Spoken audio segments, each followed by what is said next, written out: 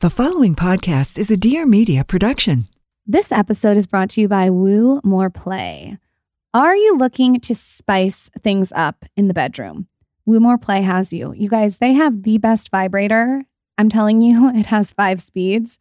It's strong, it's good, it gets the job done. But most importantly, it has a cute vibrator cover. So no more traveling with your vibrator, like being in your makeup bag, getting next to your foundation and your beauty blender. No. We have now the cutest little cover. It's almost like a toothbrush cover for your vibrator. It's so cute you want it on your Instagram feed. Plus the coconut oil lube, which is such a standout. You can eat it, lick it, suck it, fuck it. We have a code for you. If you're looking for a little spice to add to your relationship or a one-night stand, or you just want better sex, you're going to go to woomoreplay.com and use code HIMANDHER for 20% off. That's code HIMANDHER for 20% off.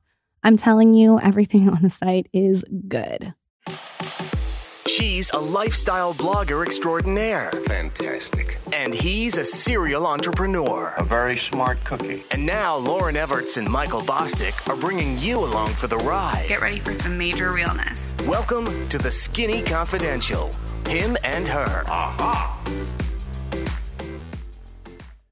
So we made our logo and all of the design of our can out of like literal handwriting because we really wanted her to be sort of your best friend, a person, something you could interact with in that way, not brandy. We, didn't use agencies or anything like that. It's just all us. And sometimes it shows. If you see old cans, you can tell that it's like it's been a constant work in progress. You have probably seen in my Instagram stories, Bev. I've seen it's all over the place, Bev. We have it everywhere. And we have it all over our house.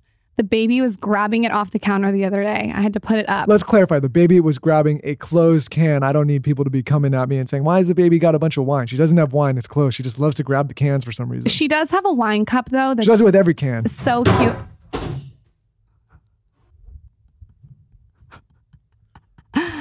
One of a kind. I feel like you should leave that in. It's kind of funny. I'm going to leave it in. That was our producer. He just ate shit and flew down off the whatever he's doing back there. But listen, guys, it doesn't always go the way it's planned. So we're just going to keep rolling. Taylor was beating his meat too hard and he just fell off his chair. Anyways, back to Bev. He's had too many Bevs. He's had too just many kidding. Bevs. Drink responsibly. Drink responsibly. If you're going to start with Bev, I would try the rosé. That's the one that I like to throw in my purse when I'm getting in an Uber. It's so good with the pixie straw. It's dry. It's delicious. So because I'm so obsessed with Bev canned wine, we went straight to the source to interview the founder. She is a gorgeous, smart woman named Alix Peabody. She's 30 years old and she signed a deal with Gallo, the largest family-owned winery in America. And she's really helping canned wine get this expansive presence. You will see Bev on the shelves of Target, Albertsons, Bevmo, Safeway, and Total Wine. You'll also see it all over Instagram because it's so aesthetically pleasing. This is for the people who want to learn how to bootstrap a business, learn more about business, hear about the grit that it takes to take it to the next level. With that, let's welcome the incredible Alix Peabody to the Skinny Confidential, Him and Her show. This is the Skinny Confidential. Him and Her. Tell me what the pitch is. Pretend you're in overalls right now. What's the pitch? For me, originally, it was so hard to raise money for Bev. Like, so hard. Because I had no experience. I had no idea what anything was. Like, nothing about the industry. It's a super tough industry. There's kind of like a reason that things keep popping up with celebrities and whatever. And they're really all owned by a lot of the same people, right? So you end up in this like kind of whatever, annoying situation. But not a lot of people want to invest in the early stages of a business like this. They want like the margins and the numbers and the growth, but you have to buy a shitload of product, right? In order to get your numbers. And it's really, really expensive. And so I was trying to raise money. I was trying to figure out people who would like invest in booze. A lot of places won't invest in booze because they have money from endowments or, whatever it is like that. They have like clauses. And I finally kind of hacked it and figured it out and got one of the investors to fly down to my house, which was also my office at the time. I had a bunch of my employees. I was like, you guys just, I know you left at 5, but like, I need you to come back and like pretend you're still working at 9 when he gets here. He was like also late like I was. And at that point, I had like given up on anybody funding me ever. Like I was just like, fuck it. Nobody's going to do it. I'm never going to get it. I'm exhausted. I've been doing this for like a year. Like it's just never going to happen. And so I literally was like, fuck it. I'm not even changing. Like this is just going to be yet another heartbreak. And then he came, my cat sat on his lap and he was like petting my cat for a while. And I got a term sheet the next day. You know what's so interesting about that? Because I have a similar story with Dear Media, and we won't have to get into it, but it's a weird thing because ultimately, you know, why this is probably so successful outside of the funding is because you have a vision, you're an operator, you're a creative, you're all these things that that have nothing to do with actually funding, right? And similar to like, you know, when I went out and started doing funding, it's like, what I want to do is I want to operate the business. I want to run the company. 100%. And like the funding thing is it's a job in and of itself. Yeah. And I think ridiculous. there's a lot of people, and maybe you've probably seen this, that get really good at kind of like hacking the system and get really good at like fundraising. Like we know these people, like they're good It's like a sport. Yeah, they're good at, they know the right people, they know how to bring on the funds, but they're not necessarily great operators, right? Like they're just good at raising capital. And I think we've been in this culture for a while where it's like running to raise. Could go on for days about this. But I think it's important to talk about because I think like, you know, people read headlines and it drives me nuts. People are like, congratulations on the round, congratulations. And they're like celebrating a win. Well, that's not even something to congratulate. That's what I'm saying. Yes. Really. Like it's not. It's an obligation now. Yeah. And you get on a treadmill, right? And so like raising money is a dangerous vice. Yes. And so like you raise it, then you think you have to hire and you have to scale, you overhire, you have to scale back. You know, you're kind of, you have to think about what people who invest want, and they want to own more of a successful business. So they're going to push you to spend while you're succeeding. And it's a fine line for you to be like, no, how do I hug the line between profitability and growth, right? And then you're on a treadmill where you're just constantly, you know, your goal is to not lose too much money, but to still lose money until you make it to the next round. It's almost like a video game, you know? And not just that, but I think people, especially young founders, they get in trouble because they don't realize that their goals may not be the investors' goals. 100%. Right? And like the investors have, like this is a formula for them. Like they need to put out X amount of dollars to get X amount of dollars back. And they're willing to sacrifice some of those dollars along the way to get returns later on. So, you know, you may like in a founder's trip, we're like, hey, I built this profitable business and I can maybe sell it at some point for X amount. But if that doesn't fit their formula, they're going to sabotage that deal. So I think a lot of young people need to think about that. Yeah. And I mean, I think oh my gosh, I have so much to say on this. I mean, first of all, you know, one of the things that I kind of learned the hard way, frankly, about this whole shebang is asking people up front, what are your investment return expectations? What are your timeline expectations, right? Like you get these like crazy runaway valuations if someone's really good at fundraising, but you don't necessarily know what it is that they are expecting you to return on that until you're kind of like in it and you're not performing up to what they need, right? And so that's one thing that I learned the hard way was be super clear with people about, okay, if you give me this valuation, are you expecting a 4X return in 3 years? Like, can I actually do that? Can I provide that? Like, is that going to literally kill me and like exhaust me to the ground? Like, that's one thing that I think is really important. The other thing, which is, you know, kind of a more technical thing, but a lot of times these term sheets that'll come in and stuff like that, you really have to, you know, have a good legal team and understand what it means, because a lot of places they'll put in liquidation preferences, which basically means we get paid back 4x our return before you get $1. So I know many people who have raised a bunch of money and sold their company thinking like, oh my God, this is great. It's so much, and made nothing. They didn't realize the liquidation preference. There's so many technical things like that and nobody teaches you them. Yeah, there's so many things. And I think like I want to start talking about a little bit more. Mostly I want to get your story here. So like this is probably not the right place, but I do think it's important to talk about because to your point, a lot of young founders, they get on this path and they start thinking I'm going to bring on funds and they don't really realize what they're signing up for. Yeah. And I'm a bigger fan of just going, maybe getting a couple of friends, family, angel checks, bootstrapping for as long as you can before you have to get on that path. So you have a little bit more leverage at least. 100%. I mean, successfully closing a round is very difficult and it is something to be celebrated. But what's something to be celebrated more is turning a profit and being sustainable and not needing to raise money from people, right? And that's the small piece of guidance I would give is like, think about your business model first and then the money that, you know, and how you could, if worse comes to worse, bootstrap it. if you really had to. And if you're confident enough that you could do that if you had to, then you have a strong business model and you're better off when you raise capital. I want to get into how you got in the booze business in the first place. Honestly.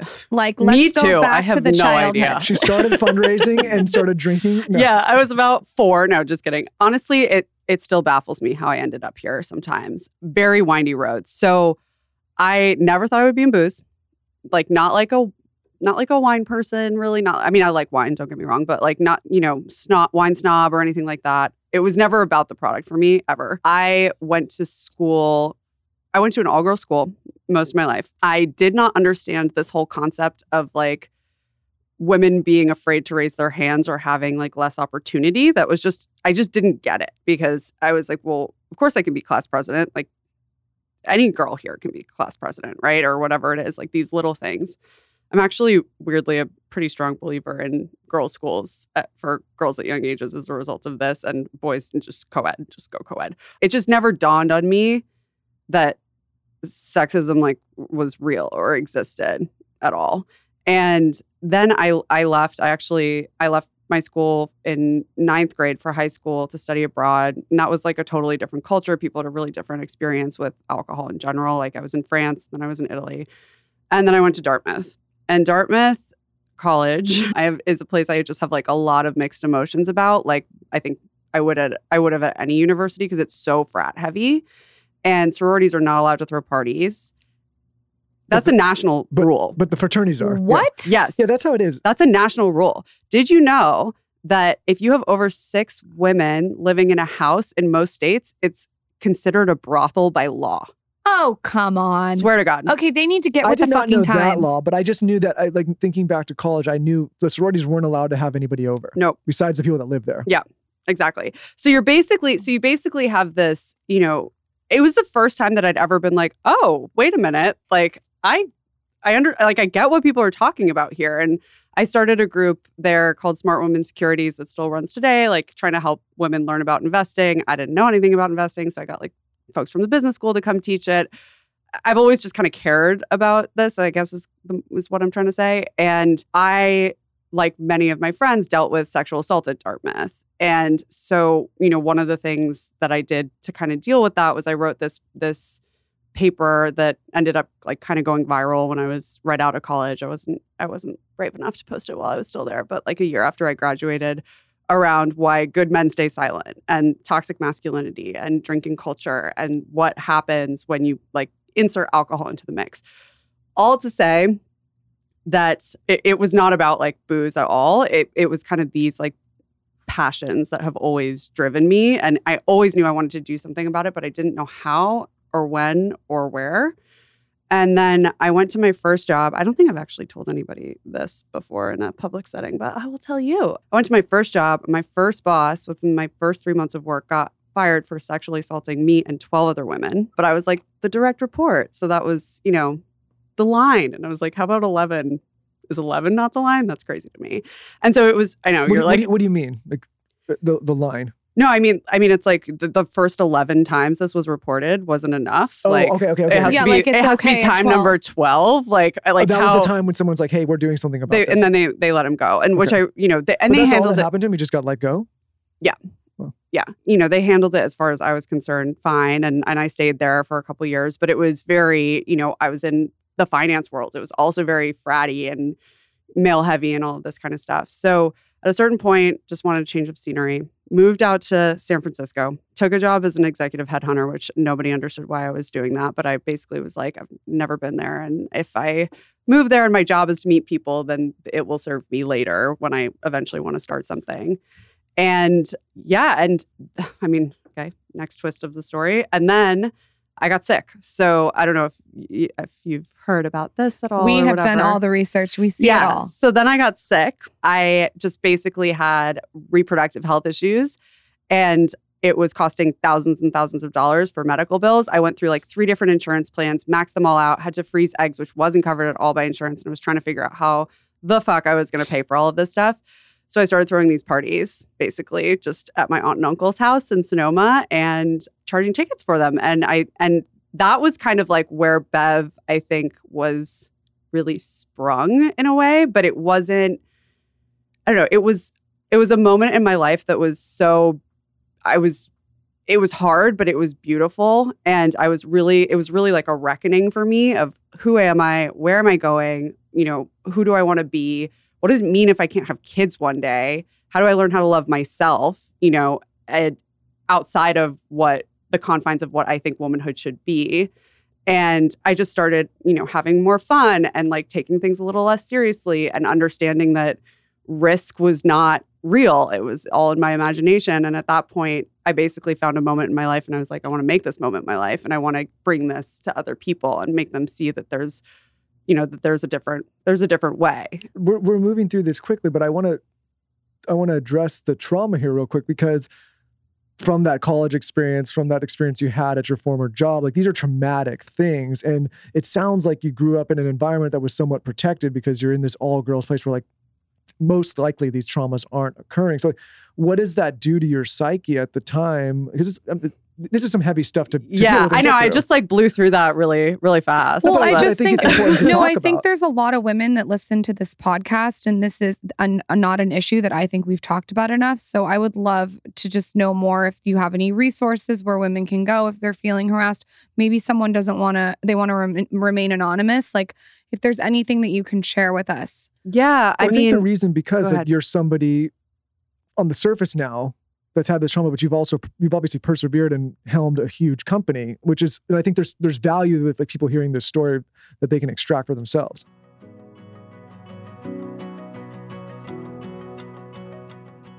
Okay, so guess what just got delivered to my door? My Sakara.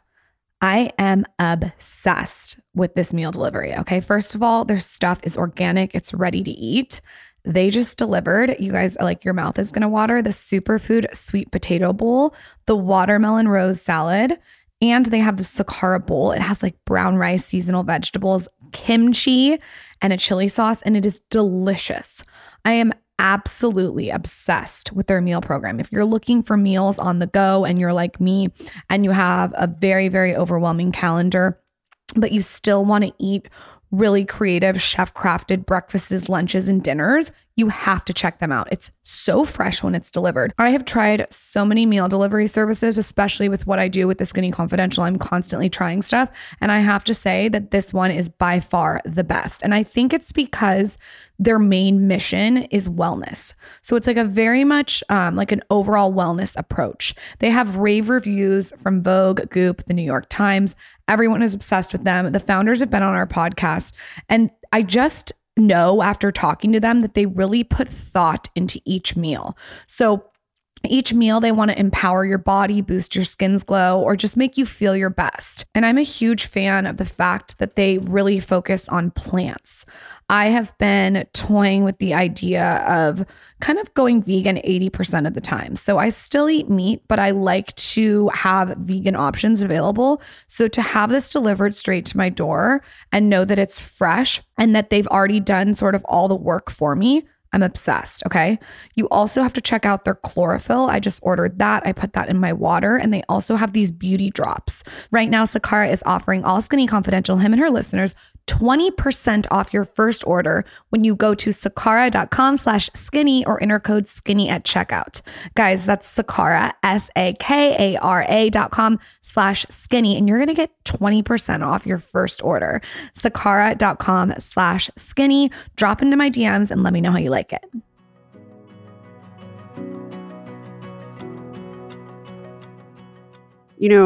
Trauma can break you or it can fuel you.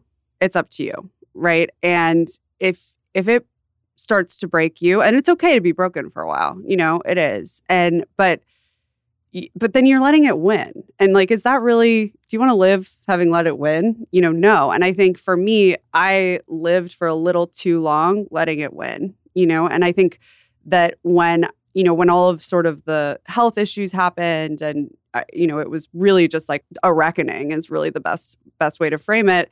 And I just started, I started throwing parties, right? Which was so weird and random. And it kind of evolved for me into how do we make safer spaces for women in general, right? And once I started thinking about like booze is involved almost always. I would be shocked if you surveyed 10 female friends and, fewer than 8 of them had a story, right? So many people do. And I think for me, it was, how do I celebrate not only like the women, but also like the men who are good and doing good and good guys who maybe might be quiet in a really male environment, but in a female environment, like, they feel permission to like not take shit in that kind of way. To me, it was very much like, how do I like foster that type of environment? I don't know if that makes sense. I mean, that wasn't directly answering your question. I think that like, one, like, we're still pretty primal animals, all like humans in general, right? And you start to put a bunch of young people that have never been outside of their parents' home. Like, I'm talking about a college environment. And in a frat basement with tons of booze. Yeah, and those booze are typically not quality and strong as hell and like mixed with God knows what. And you put all those into a pot together, like it's the perfect storm. Yes. Yeah, it's totally the perfect storm. And I think a lot of schools fail young women. Not honestly. To give it a pass, right? Like I'm not condoning that. But what I'm saying is like you put all that together in a pot. And then you have a country that is maybe not the most responsible country when it comes to alcohol. Like you talked about going to France. My sister went to France abroad too. And the culture around alcohol there is completely, you don't go out there to binge drink, right? No. It's just part of the vibe. Yeah. But here, in my college days, like people were going, like I was talking to my buddy, they're like, you go out and you get fucked up. Yeah. Right? 100%. And then you're surprised, like, oh my God, like this didn't end up well. 100%. And let me take that small moment to plug that Bev is, like most women, stronger than she looks. So don't drink it like beer. Tread lightly. Okay, I can attest to that because we were talking earlier about how when Michael's rushing me out the door, I grab a can of Bev and stick a pixie straw in it and drink it on the elevator and in the Uber. Yeah. She's done before she gets in the car. Yeah, I know. Just don't drink it like beer, like like some of our friends have in the past. But it's a lesson usually you only have to learn once, though. But yeah, I think part of what I'm trying to do, and this I've never really articulated it this way before, so it sounds bear with me, but I think part of it is that there isn't anything in those environments. If you think about a bar or a frat basement or these places where a lot of these things are going down, just look at the back of the bar. Like, how are those things branded? It's all dark black, targeted towards men. It doesn't fit with my Instagram aesthetic, I gotta be honest. Or targeted towards men trying to buy drinks for women, right? 100%. So what does that say about whose space it is? Ooh. Like to me, that's something where what does that say about you're not, you're an accessory to a male vibe, right? And I think you also have this situation right now where being like a good dude, as we call them, we love our good dudes. Michael, you're a good dude. Listen, the ARC's leaving. I'm coming with you guys. Yeah, we love. Get stuck with all these dusty we love men, our right? good dudes, but like being a good dude is becoming more and more normalized and mainstream popular. Whereas being like a hard frat bro it's a little starting to get a little passé, which is good, which is what we want, right?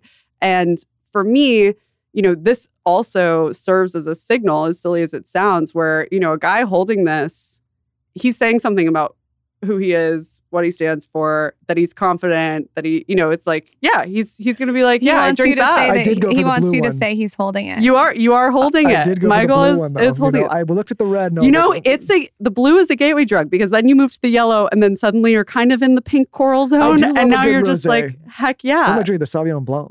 Yeah, that one's a great one. But you know what I mean? And so it's all in the little cries, right? It's all in the little things. And how do we make little moments more approachable for people, gentler, like kinder? And also, to me, it's like giving people permission to say, yeah, I love that this is made by chicks. I want an environment and a world that looks like the one that, that they're trying to build. I want to be part of that. For me, that's what it's always been about. So I actually thought I wanted to build a media events company, to get back to how the heck I ended up in booze. Let me tell you, don't build a fucking media company. Yeah.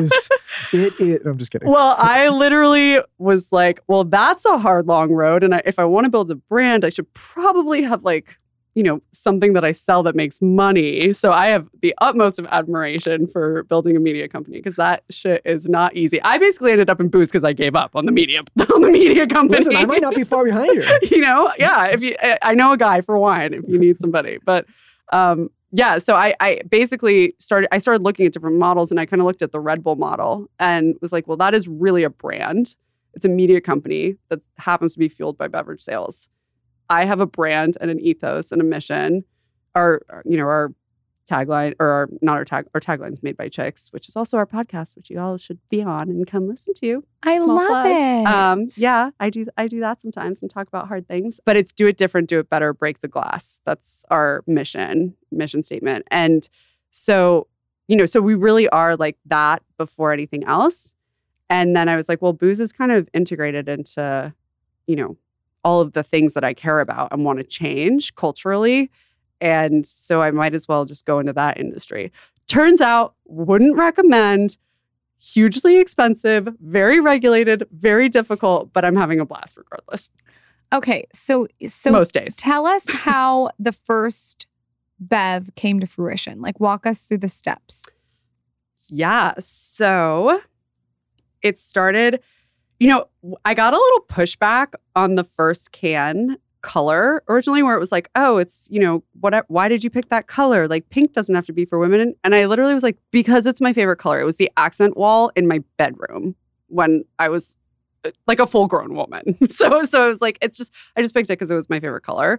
And so all of these colors, me and my cousin, who's our creative director, have picked ourselves, like out of Pantone books, every single Bev.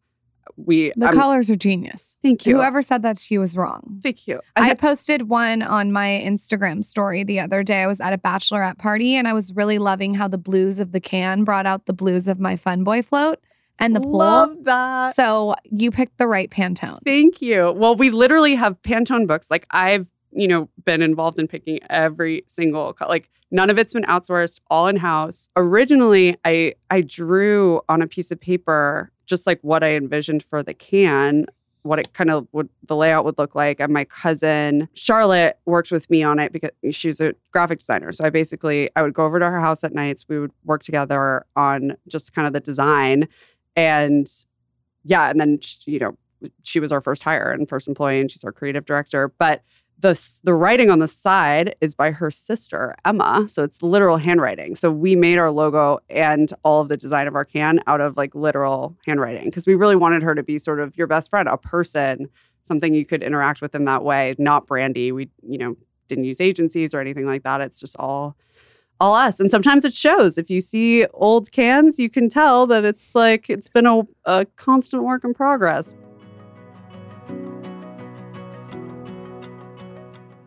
Okay, so a few months ago, I was watching Real Housewives of Beverly Hills, and Dorit had this mini Louis Vuitton backpack that was so cute. I love how it hung. It was like super little and just reminded me of, being in high school, and I needed it right away. And I didn't want to pay full price. So I went on Tradesy.com. Tradesy, you guys, you have to check it out because you can save up to 90% on top designer brands. It reduces waste and you can kiss knockoffs goodbye. So it's the real authentic product that you're getting. I got mine in the mail. It was wrapped so cute. Honestly, I felt so good about it too because I didn't spend a gajillion dollars. I'm wearing my backpack all the time. You've seen it on Instagram stories. I just feel like if you want to shop gently loved Chanel, Dior, Louis Vuitton, Fendi, whatever, you got to check it out. Everything's authentic. Like I said, it's sustainable, which is amazing. And they also have a page so you can buy whatever you want, but you can also sell whatever you want. I actually was doing a side hustle on Tradesy for years. Michael knows this. I had all my clothes that I was selling up there, and that was so awesome. It's so easy to upload. It's like very, very seamless, which a lot of the sites aren't. They take care of everything for you, okay? From making your photos of your items look great to handling the return process. I mean, what's better? You can sell your clothes, you can buy something cute. Personal style is a journey, not a destination. That is why Tradesy is making it simple and environmentally friendly to recirculate pre-owned clothing and accessories as your style changes. If you need a side hustle, go sell your clothes. I'm telling you, you're going to go to Tradesy.com to get $100 off your first purchase of $500 or more with code TSC100. Keep in mind, Tradesy's prices are already up to 90% off, and now they're giving you an extra $100 off, which is wild. That's Tradesy, TRADESY.com for $100 off when you spend $500 or more on your first purchase, and you're going to use code TSC100. Come see what your closet's been missing. Visit Tradesy.com today. First-time buyers only. Other terms and conditions apply. Visit Tradesy.com for details.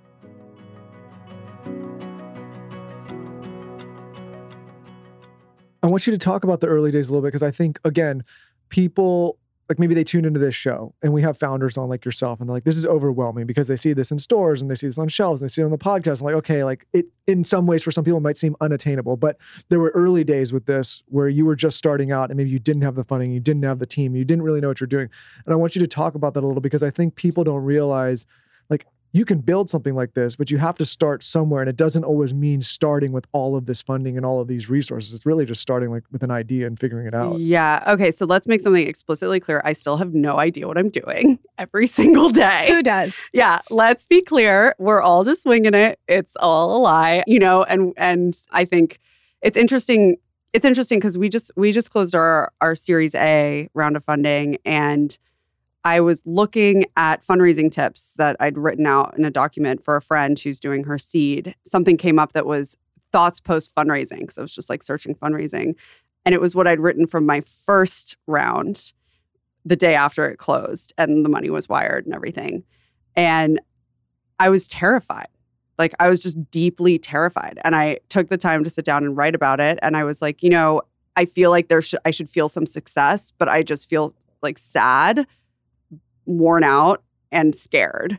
And it feels like I have just summited this like crazy mountain only to realize that it's just the first the first of many plateaus, and I can't even see the top. It's covered in clouds. Exactly how my husband felt when he raised for Dear Media. You guys anticlimactic. But also you're like, oh my God. And I'm looking at a bank account with like more money than I've ever seen in my life. I still have my own over $60,000 of credit card debt, you know, and you're just kind of like, what the fuck just happened? It's a lot of responsibility. Yeah. And the pressure increases. Well, this is why I always want to caution people about this, because it's not like when you raise a round, it's not like you get all this money and it goes in your pocket and the company's all of a sudden great. What it is it's an obligation to bring a return to your investors, and it's an obligation to take that capital and to turn it into more, right? We need to have more than one Bev over this, because But this is why I think like celebrating fundraising all the time, because we've kind of gotten like, you know, you read about all these unicorn companies and you read about people raising all these crazy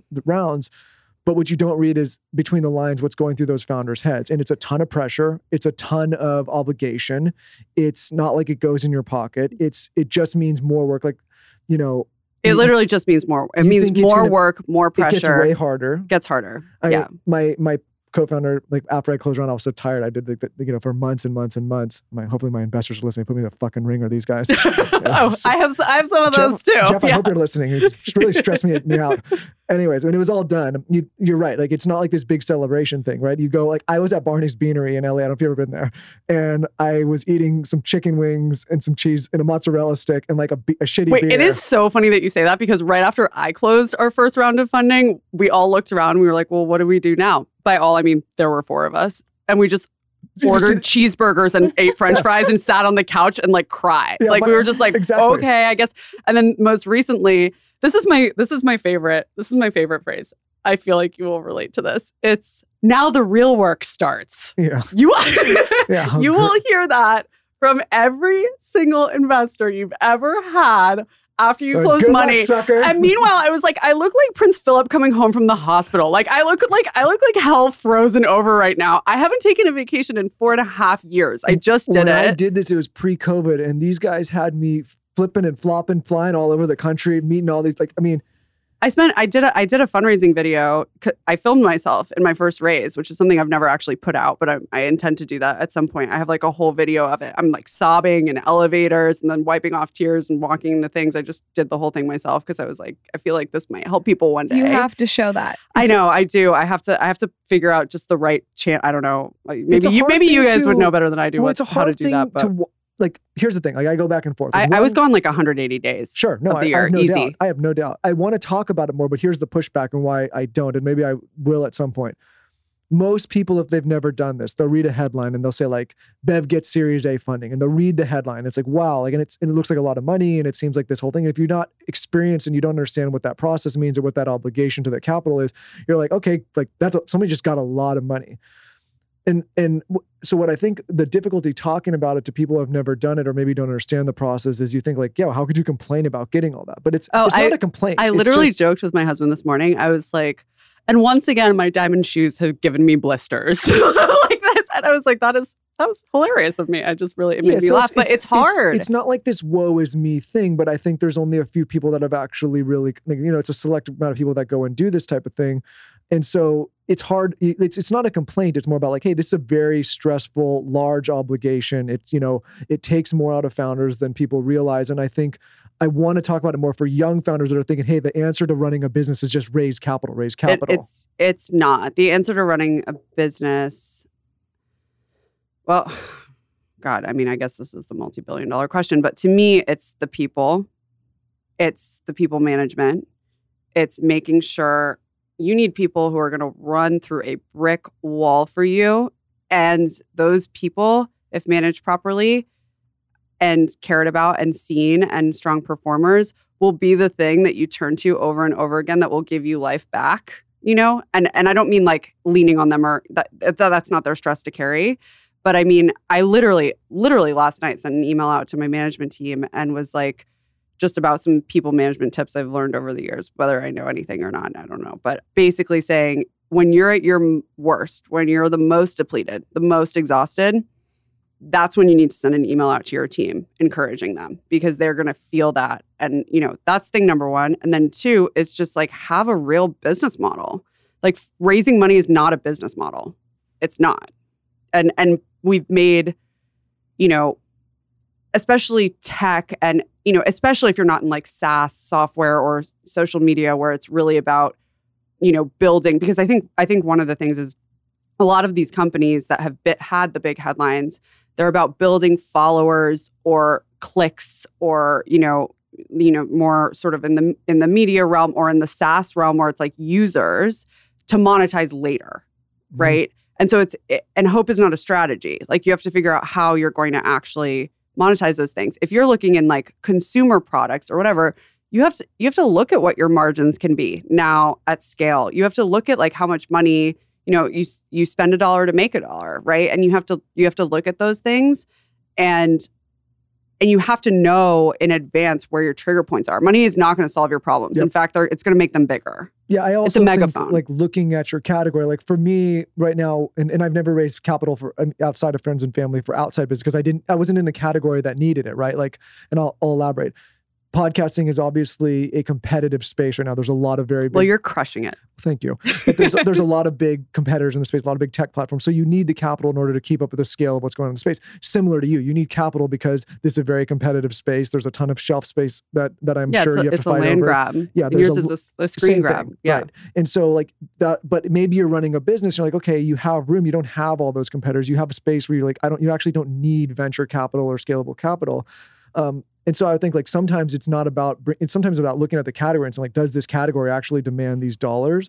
And then the other thing I'd say, because I, was joking about shitting on my investors, but it's not just taking any check, but it's taking the right check from the right investors. Oh my gosh. You're like, all of these things are so hot topics for me right now. I am obsessed with my new squad of investors. They're amazing. And that's the most important thing. Like I love my investors and like, not just saying that because they invest, but like I talked to so many different people. I'm like, that we are not going to jive well. Like we are going to be like fighting every day. And I met these guys and this woman, and they are incredible. And like we get along and we operate. And it's like it feels like a partnership. I have a piece of advice. So I love helping founders, particularly female founders, raise capital. This is like a passion of mine. I do as much as I can. Obviously, I got a lot going on, but I really try as much as I can because I do think part of raising money is other people raising it for you. It's the back channel. It's the like, hey, this deal is cool, whatever. You can't tell someone your party's cool. Someone else has to tell them your party's cool, right? That is so true. But the one thing that I will say, it is so tempting to just grab that check, which is part of why it's so important that you have a business model where if you had to pull yourself up by your bootstraps, you could, from someone that isn't right for you. But at the end of the day, your investor needs to be the first person you want to call when you have a problem, not the call you're dreading. That's great advice. Like that's the litmus test for me. Like, is this the person that I want to call and be like, everything's fucked up, oh my God, help?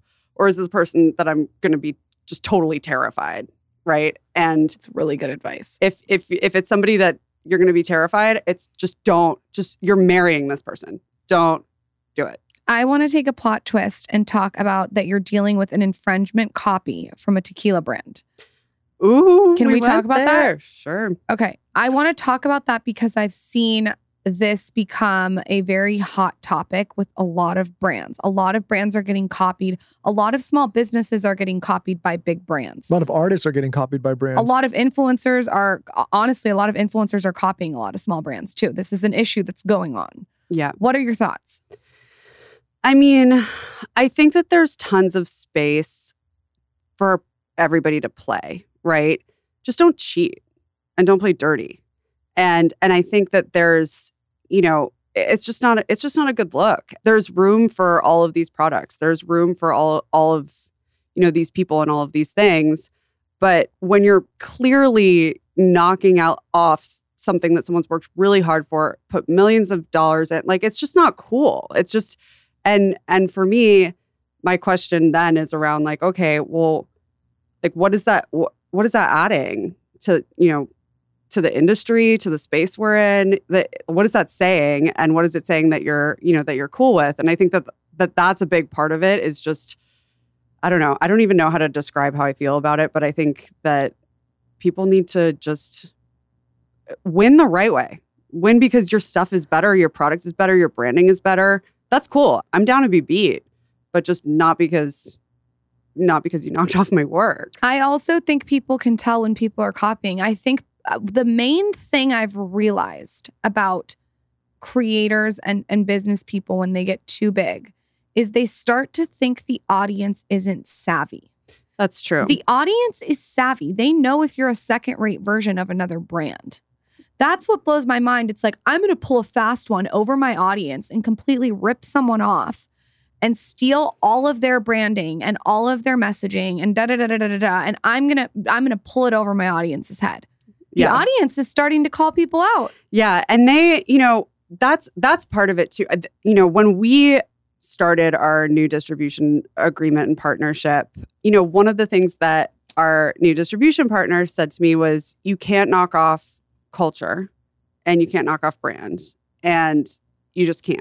It's obvious, right? True. The same thing you're saying. And I think this isn't going to work without you. And I think a big part of that is because, and I don't mean that in like a cocky way, but I mean it because it was a mission. It is an ethos before it was anything else. We are not like a product shop. That is not our thing. Why would a booze company have a podcast? Like, that doesn't even make sense, right? But for me, it's really about opening those conversations, and this happens to be how I get the message to you fastest and most efficiently. Genius. It's very smart. And so for me, when it's like when somebody comes in and it's a weird thing too, because I'm immediately like cringing, being like, oh God, what would legal say? Like, how does that work? And that's a whole issue in and of itself, right? Where it's, where people don't feel comfortable speaking out when something like that is happening. That's just not right. Right. But I think that there's an element to me that's, I have to protect what the company has built. I think you actually, Michael was telling me the other day, if someone infringes on your trademark, you actually legally have to go after them. Well, right? you set a precedent if you don't, right, that it's okay to do. Right. Right. And our trademark, like I said before, it's handwriting. It is a human. You can sit her down in a court of law and ask her to draw it.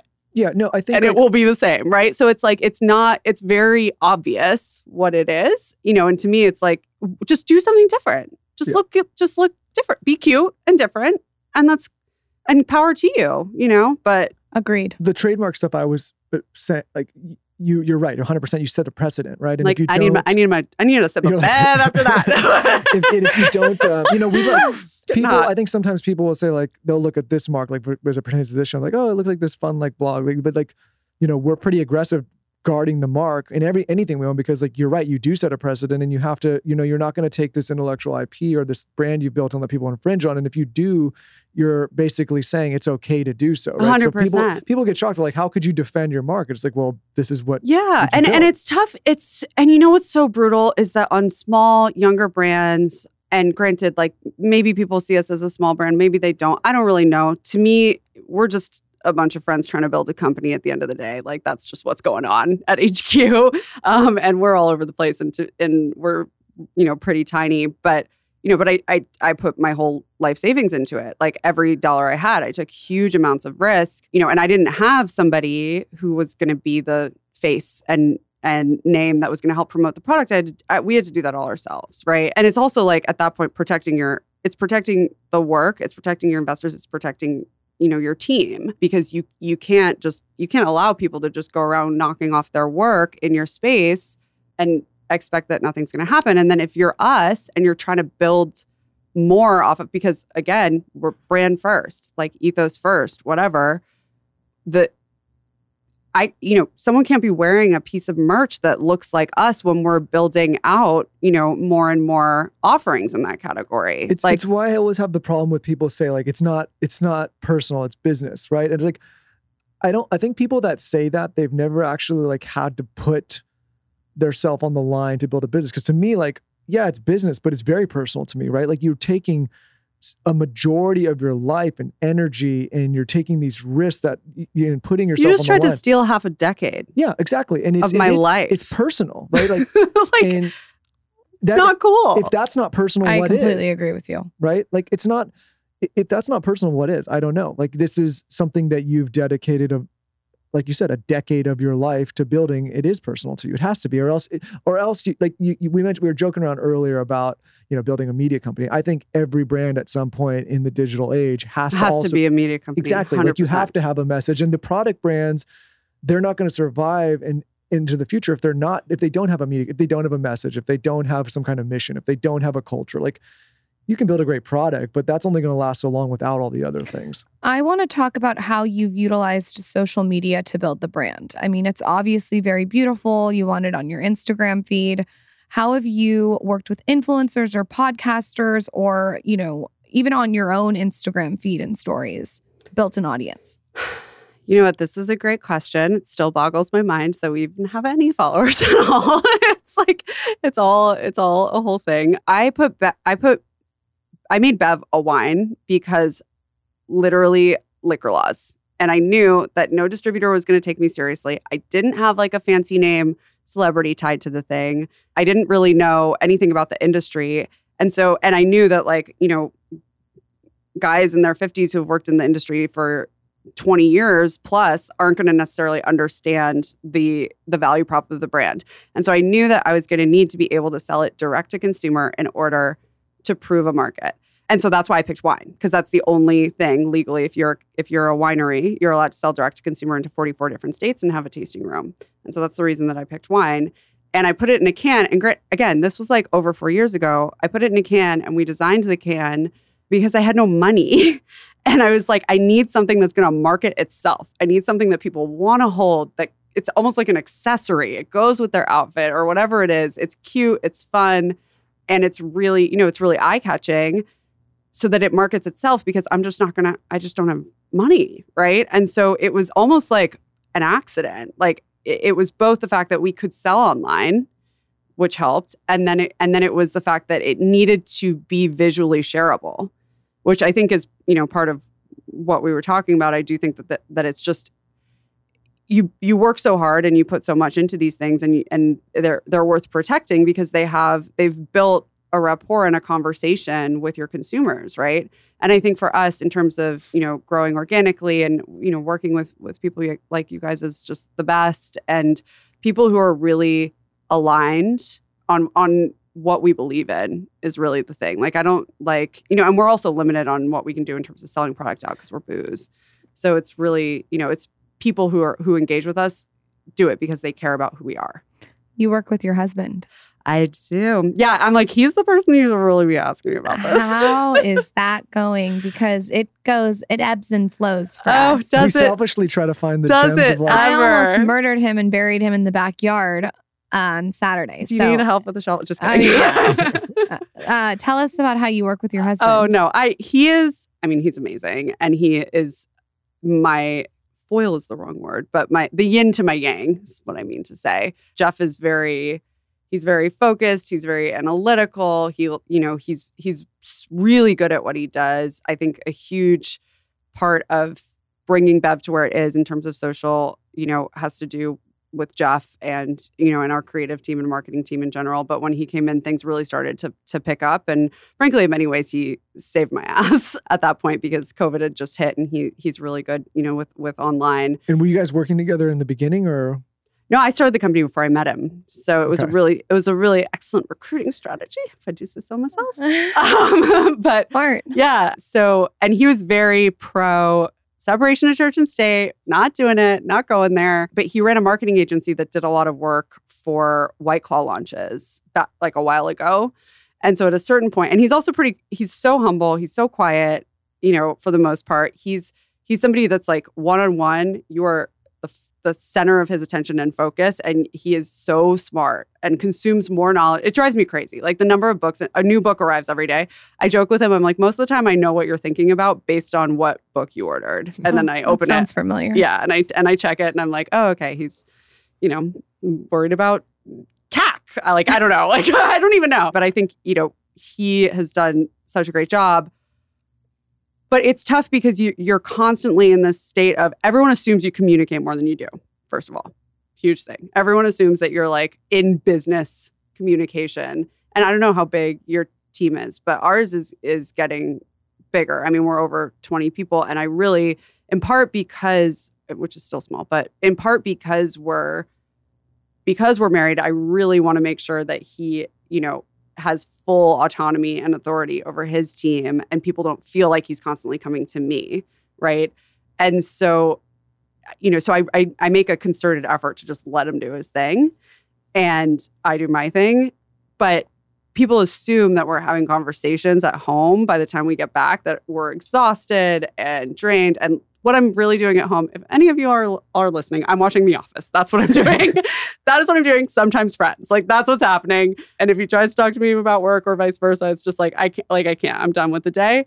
And so I think that's one of the hardest parts for us personally, where there's kind of this constant assumption that you're more in tune than you are. And it's hard to carve out like, okay, this is our one-on-one about the business, like fully. And this is when we're gonna have sex. Yeah. Oh yeah. That's a whole other thing. I don't know. I mean, I don't know how you do it with kids too. I mean, I literally said to him today at 9:30, I need your full attention and put it in his calendar. She's at that age where when she was little and she didn't know what was going on, you could kind of sneak one in with her being around. Now I'm like, I can't have her anywhere in the room because I can't have her seeing this. You gotta hide. I don't need anyone looking at me. Yeah, I mean, I'm going to be calling you. I mean, my real question is, how do you work together? Like, I'm going to need your advice. I think we've talked. It's a misconception because in our worlds, we're actually like very separate outside of this podcast. Yeah, but working together on the podcast is not a joke. I mean, it's something. It's like riding a bike. You just have to get up. Do I still have this proved? It is like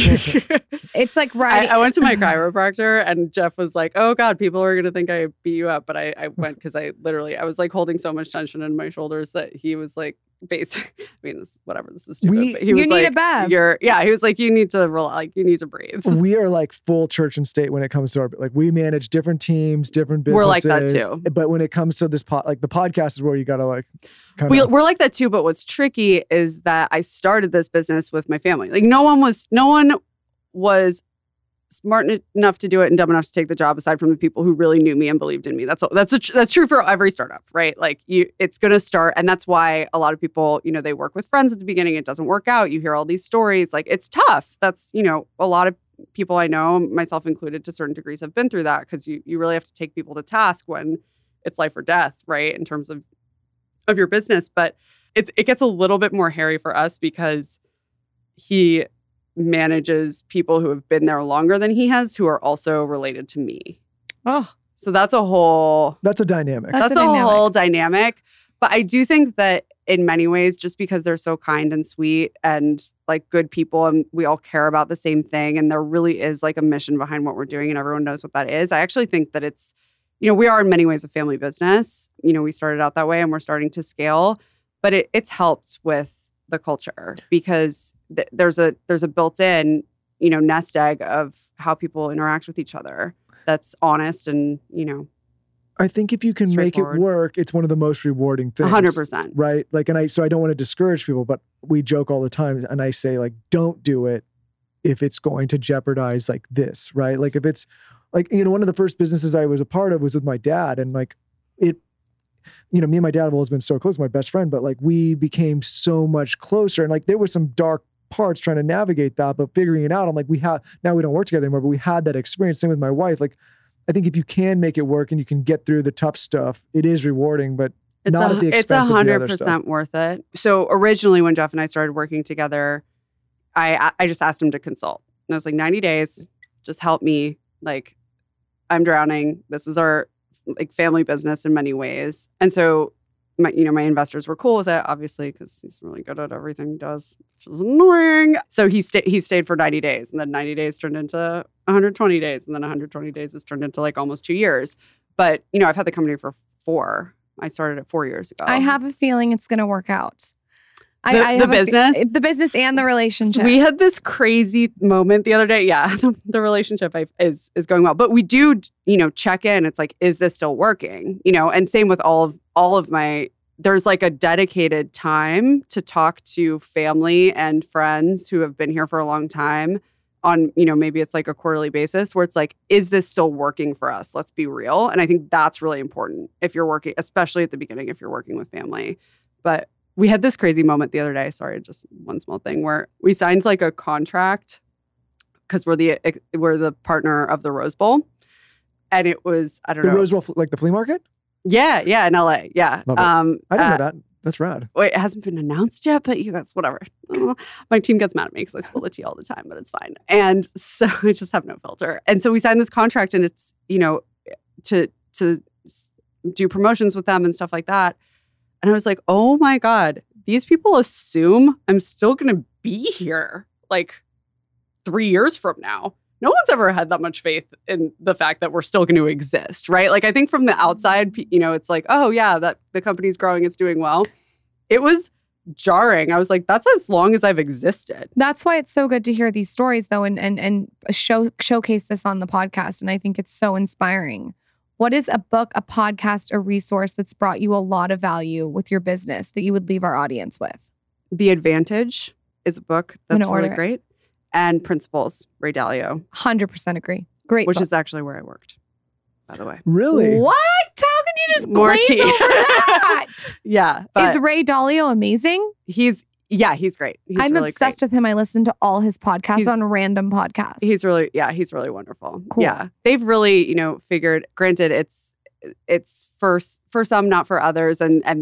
But they're straight about that, right? And I think that that's something that I took a lot of learnings from in terms of like building a culture. They've done a really good job and just making it clear. And it's like, if it's for you, it's for you. If it's not, it's not. But it works for the people in it, and that's something that's really hard to build. So I have a lot of respect for that. Great book recommendations. I'm ordering The Advantage. Where can everyone find you? Pimp yourself out, pimp Bev out, and we'll do a giveaway maybe afterwards. Oh my gosh, you're so sweet. At Drink Bev is the Bev Instagram.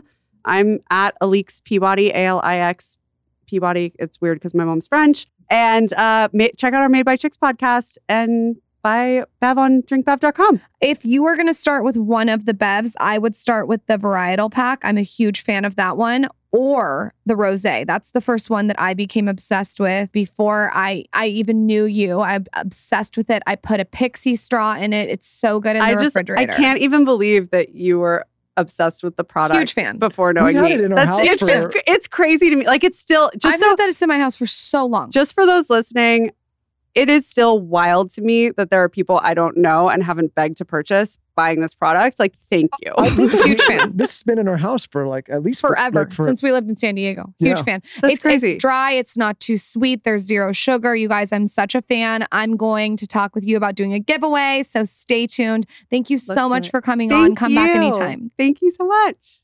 Bev is doing a giveaway for you guys. All you have to do is tell us your favorite part of this episode on my latest Instagram at Lauren Bostick, and someone from the team will slide into your DMs. I think they're going to send you like a major variety pack, all the canned wine you could ever wish for. And I'm telling you, once you try this wine, you're going to be so impressed.